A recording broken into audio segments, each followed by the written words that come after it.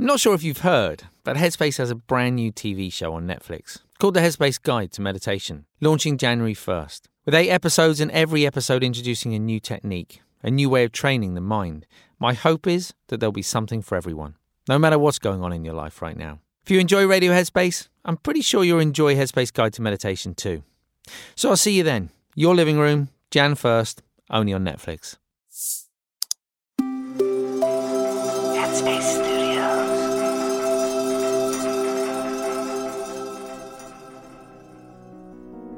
Hi, my name's Andy, and welcome to Radio Headspace. It's a Monday, the start of a new week. Over the weekend, I was chatting to a friend of mine. She works in the UK. She used to live in India. She now works back in the UK. Because of the pandemic, because of the way of the job market right now, she's working in a supermarket called Tesco's. And she's stacking shelves at night. And we were chatting about this situation. You know, she was saying kind of how difficult it feels to be doing a job which, on the one hand, feels perhaps what some people might say is sort of menial, and at the same time, a job that is essential in the current climate. So obviously, I'm not sure about here in America, but out in England, sort of every Thursday evening, people have been out on the steps and clapping the healthcare workers, and rightly so. But those people who are doing other types of essential work are maybe not feeling so valued and maybe not enjoying their work in the same way, or not getting so much fulfillment out of their work.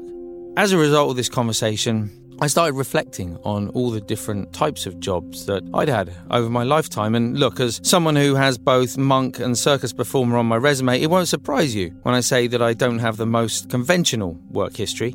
And definitely having travelled around the world a lot, I've done a lot of sort of short-term work. And it reminded me, because I did that as well. I stacked shelves at night time in a supermarket in the past. And there was one particular place I worked. And by the way, I worked as a waiter, as a barman, I did painting, I did decorating, I did landscaping, I worked on building sites, did all kinds of work. And this is going somewhere, by the way, and it's very much to do with the mind. Stay with me.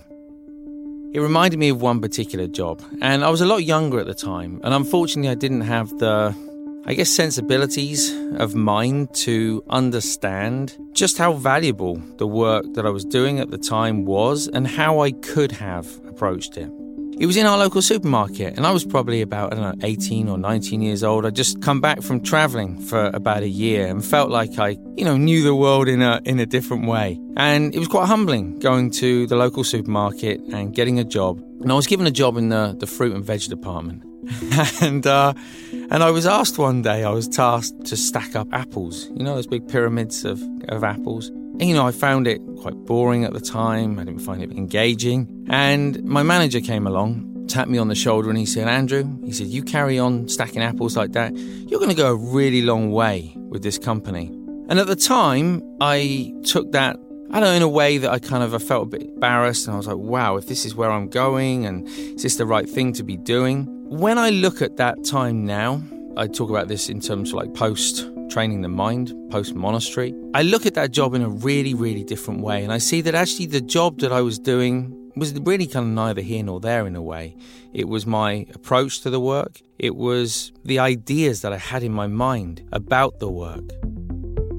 It's so easy to look at a monastery in the Himalayas and think that somehow sweeping up there is more valuable than sweeping the floor of a supermarket. It's so easy to look at a retreat in some country idyllic place and think that washing the dishes there as part of a mindful activity is somehow more valuable, more rewarding than washing the dishes in a kitchen of a restaurant.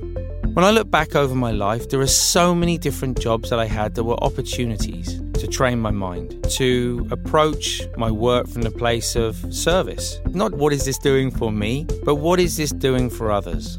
Every single job having its own place in the world, each of them equally necessary. Different, maybe not what we would always like to be doing at that time, but equally essential.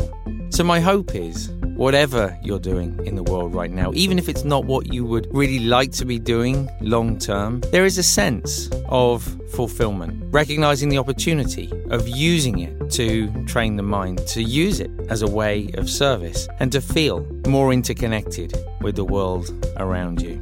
I hope you have a good day today. Thanks for listening. I look forward to seeing you back here tomorrow.